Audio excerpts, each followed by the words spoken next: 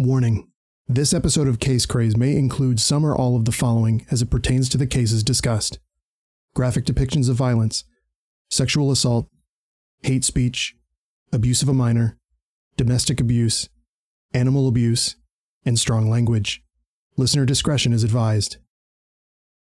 Calling all true crime fans, this is Case Craze. Theodore Robert Bundy, you are charged, indictment, 2 counts burglary, 2 counts murder in the first degree. Tell me what's going on, okay? There's a note left in our office drawer. You believe it or you don't have to believe it. That's up to you, man. If it doesn't fit, you must acquit. Work for what? Money? I got all the money in the world. I'm the king, man. After a 14-month reign of terror, he was finally caught. Surprise, surprise. Please note that all of this information is also available on my website, casecrazepodcast.com. All of the sources will be listed there as well, along with transcribed podcast episodes. People who watch the news love to see familiar faces. Faces they trust. Faces that present a kind heart.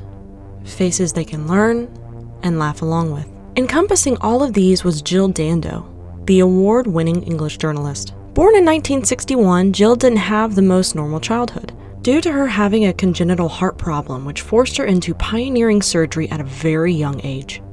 Fortunately, Jill was one of the first survivors of the surgery during this time in Bristol. She was admired by her peers, given awards in school such as head girl, and seemed to fit right in. Jill was in journalism school in Cardiff when she became the local reporter for Weston Mercury paper. Her talent was immediately noticed and her career was expedited, and within years she was working for the BBC in Plymouth. She then would move to London to continue reporting for Breakfast News, 6 O'Clock News, and Crime Watch UK. The major BBC news events in the late 90s involved Jill, which led her to win the BBC Personality of the Year award, which she won twice. She labeled herself as a professional chameleon. I'm barely scratching the surface for all the love and attention this woman received. So why was she shot on her front doorstep of her home in April of 1999?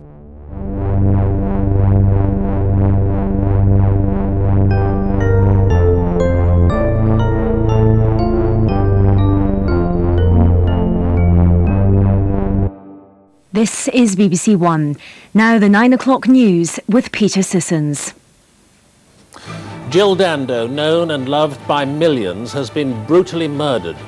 The 37-year-old presenter died in hospital after being found shot through the head on her own doorstep. Tonight in West London, a massive police hunt for the well-dressed man seen running away down the street in which she lived. Jill was returning to her home in Fulham when she was shot in the head on her front doorstep. At around 11:47, police were called after her neighbor found her. She was immediately taken to the hospital but was pronounced dead on arrival. Another neighbor, Richard Hughes, lived right next door to Jill. He heard her car, heard her arrive home, but then heard her exclaim loudly. He said though it didn't sound like despair or a cry for help. He described it as like someone greeting a friend. Strangely enough, he heard no gunshot. How could this be possible if they lived right next to each other? Even a silencer would make enough noise for him to hear something. Bob Waffenden from The Garden in 2002 set the scene for us. As Dando was about to put her keys in the lock to open the front door of her home in Fulham, she was grabbed from behind. With his right arm, the assailant held her and forced her to the ground, so that her face was almost touching the tiled step of the porch. Then, with his left hand, he fired a single shot at her left temple, killing her instantly. The bullet entered her head just above her ear, parallel to the ground, and came out the right side of her head. After analyzing the scene, forensics determined that she had been shot with a 9mm caliber semi-automatic pistol. The gun was firmly against her head when the shot went off. Her neighbor Richard did happen to look outside after he heard Jill make the noise. He saw a slender 6-foot-tall man around the age of 40 leaving the scene. Who could have done such a heinous crime? The morning that Jill was murdered, she was leaving her boyfriend's place. Jill dated throughout her career, but her last relationship was set to be permanent. She met Alan Farthing, a gynecologist, on a blind date. Alan was separated from his wife at the time, and shortly after the divorce papers were finalized, Alan and Jill were engaged. Their wedding was supposed to take place in late September of that year. Alan was apparently a very well-respected doctor due to his expertise in surgery. He is now a regular consultant at St. Mary's Hospital, where he delivered all of Kate Middleton's children, and he's also the Queen's surgeon gynecologist. He is and was a well-respected figure. Doesn't seem like he was ever questioned on the murder. Also doesn't seem like he would have any drive to kill her or have her be killed. So who else was in Dando's life that could have done this? Police eventually took over 2,400 statements, creating the largest criminal investigation since the Yorkshire Ripper. Some attention was brought to her relationships. An ex-boyfriend, Bob Wheaton, was a BBC executive for a brief period of time. According to the accounts, Bob didn't love her work schedule, causing her to constantly travel. Simon Basil, who was a South African game warden, but this was also a brief relationship. Turns out, all the men Jill had romantic relationships with were cleared of the murder. It's important that not all theories were tossed, considering this could have been anyone. Eventually, police were led to what others would call the local weirdo, a mentally unstable man. Barry George's name was given to police just a day after the murder. He lived about 500 yards from Jill's house, however the police didn't consider him a suspect until 10 months later. Why did this take so long? It's said that due to how much media coverage she received, how many tips were given to police, it just honestly took them some time to get to Barry. When sifting through all the tips that were given to police, they realized a lot of them were bullshit claims. However, when police finally got to Barry, he did fit the profile. An obsessive loner. He had a record before of attempted rape and indecent assault. Women claimed he would stalk them, and there was even an incident in the early 80s where he was caught hiding in a bush with a knife and some rope. And he did know his way around a firearm. He was in the Territorial Army for almost a year before he was discharged. Police progressed with their investigation on Barry. They obtained a search warrant of his place, where they discovered multiple photographs of local women and at least 4 issues of Jill Dando's BBC Memorial and Ariel magazine. The most incriminating evidence was in Barry's coat. Forensics experts found particles of firearm residue in his pockets. They believed it could have been from the 9mm pistol. Police had found their guy. It was a straight-to-the-point trial.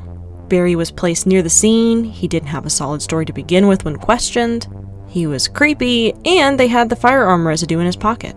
July of 2001, a 10-1 verdict would put Barry behind bars for life. Case closed. When are things ever that easy? The women who claimed they were being stalked admitted it was more of pestering. Regardless, it's still creepy and unacceptable. They also didn't believe that Barry could execute such a clean shot. It wasn't his style. To add on to it, Professor Michael Kopelman, who is a neuropsychiatrist, said Barry had an IQ of 75, putting him in the lowest 5% of the population, and he scored in the bottom 1% of memory tests. Expert forensic scientists were quoted saying, "No more likely that the particle had come from a gun fired by Mr. George than it had come from another source." Barry was acquitted and released from prison as an innocent man. So there were a few more theories to go over. Because Jill was shot in broad daylight and the suspect completely left the scene without being noticed, they thought it was a hitman, specifically a Serbian hitman. Due to Jill covering world news 20 days before she was killed, she covered the Kosovo crisis appeal, which raised more than £1 million in 24 hours for those fleeing the latest round of ethnic cleansing in the Balkans. Western involvement in the Kosovo War involved NATO bombing. The targets were linked to the Serb forces and their political leader, Slobodan Milosevic. And just days before Jill's death, British and United States warplanes bombed the Radio Television Serbia building in Belgrade, killing 16 of their employees. Allegedly, BBC's head of news Tony Hall received a phone call from someone with an Eastern European accent saying, "Your Prime Minister Blair butchered innocent young people, we butcher back." This became the main target for the defense in Barry's new trial. The prosecution called it nonsense. Personally, I too think it's nonsense. Why would they attack Jill? Could it have been a local London hitman? Possibly. Could she have been a target for helping police in her segment Crime Watch? Absolutely. Police did work on this theory and sifted through 30 potential people who could have hated Crime Watch and had a vendetta against Jill, and nothing came of it. But again, with this theory, why would they attack Jill? Police continued to find more reasons why this potentially wasn't a hitman. The forensics team analyzed the bullet and shell casing. and determined it was something like a modified starting pistol or a reactivated firearm with a low muzzle velocity. This was not the kind of gun a hitman would use. Mark William Thomas was an investigator and former police officer. Allegedly, an anonymous hitman told Mark that he knew who was responsible for the killing, but didn't want to say his name out of fear. So Mark continued to do some research on this case. And he developed his own theory. And he was quoted saying, "Can I ask you why, if you were any closer to understanding why she was shot?" That's a really difficult one, because the motivation, the reason behind it, I think it has something to do with her work on Crime Watch. There are some very nasty, horrible people out there, criminals, and I think the crucial element is, of course, from their point of view, is that they may perceive Crime Watch putting criminals away, i.e. putting friends and colleagues of them away, and I think that was a reason. And whilst but Jill Crime Watch wasn't continued after Jill Dando. It made did. No difference whatsoever, other than the fact that we were all, as her friends, we were all horrified that it had happened, but it didn't stop the show. No, absolutely, and don't forget, major crime is a very rare occurrence in the UK. I mean, when we put our case to the Crown Prosecution Service and to the Metropolitan Police, the Metropolitan Police came back and said, "We're very grateful for the report. We will take any new information on board and we will act upon that information, and it remains to be unsolved, and we are determined to try and solve that." So that's great. We're very positive in relation to our report. The Crown Prosecution Service response to that allegation in relation to why they didn't admit to offender profiles existing said that at the time we responded with, honesty in return, in respect of what we knew. Now we haven't got to the bottom of what that actually means, whether they did or they didn't know about the offender profiles. But the key now is, for Jill's family, for Jill's friends, is we've got to solve this. We can't get to a position where we say there's enough is enough. Absolutely, and that man we spoke to, he is a hitman himself. He is a hitman. He is. He himself is scared, and that says an awful lot. This guy is he's lived in that world, and even he is saying, "I am too scared to tell you." But he has told me who he believes it is. The police were interested in your new evidence, or certainly what you've been looking at. What needs to happen now? Well, I would ask the Metropolitan Police to consider the information we've got and go back over the file, get a cold case team looking at it, start to do those inquiries that were never followed up, because crucially their position is that they consider it to be Barry George. Barry George was fully acquitted, and that now means that it's an unsolved case. Yeah. Let's look at this again with a fresh pair of eyes, looking at that case. All right, thank you very much. And that canal could still be dredged. Absolutely, and that's a really important thing. Dredge it, let's look at it, let's follow each and every one of them, and that's one, but I can tell you there's another 5 or 6 specific named pieces inquiries in there which should be closed down. All right, thank you. Fascinating, thank you very much. So what if it wasn't an obsessive loner, but an obsessive fan? Police thought maybe this had something to do with the fact that Jill was engaged. Could they have been upset? This wasn't normal in the UK. No one had been killed by an obsessive fan at this point. So the police did work with this theory as well, questioned over 140 people who did have some sort of obsession with Jill. However, also nothing came of this. Jill's legacy lives on to this day. Even one of the programs and buildings at UCL is titled the Jill Dando Institute. They are determined to cut more crimes and increase security, so something like this never happens again. She also had a memorial tree in Exeter. However, because the tree was not clearly marked, it was cut down. They are working to dedicate a new tree to her. And in 2019, there was an article, an interview. Hamish Campbell, who was a part of the team that originally arrested Barry George in 2000, sat down 20 years after the incident and said, "Sometimes I felt we were a day away from solving it, and other times I thought, no, we're a long way away." The senior officers, they were asking, what are the likelihoods of this case being resolved? Do I think somebody will come back to court? Probably not. No. Do you think that someone new might come to court? No. No.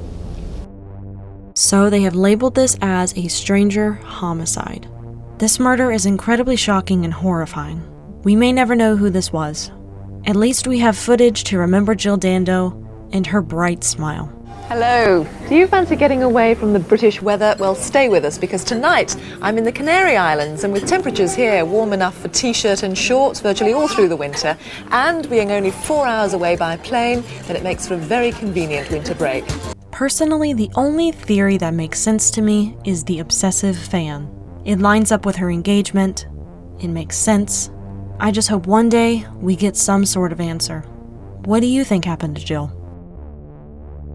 If you would like to join a discussion, please join the Discord. You can find it on my website, casecrazepodcast.com. And please stay safe out there. I don't want to learn about you on the news.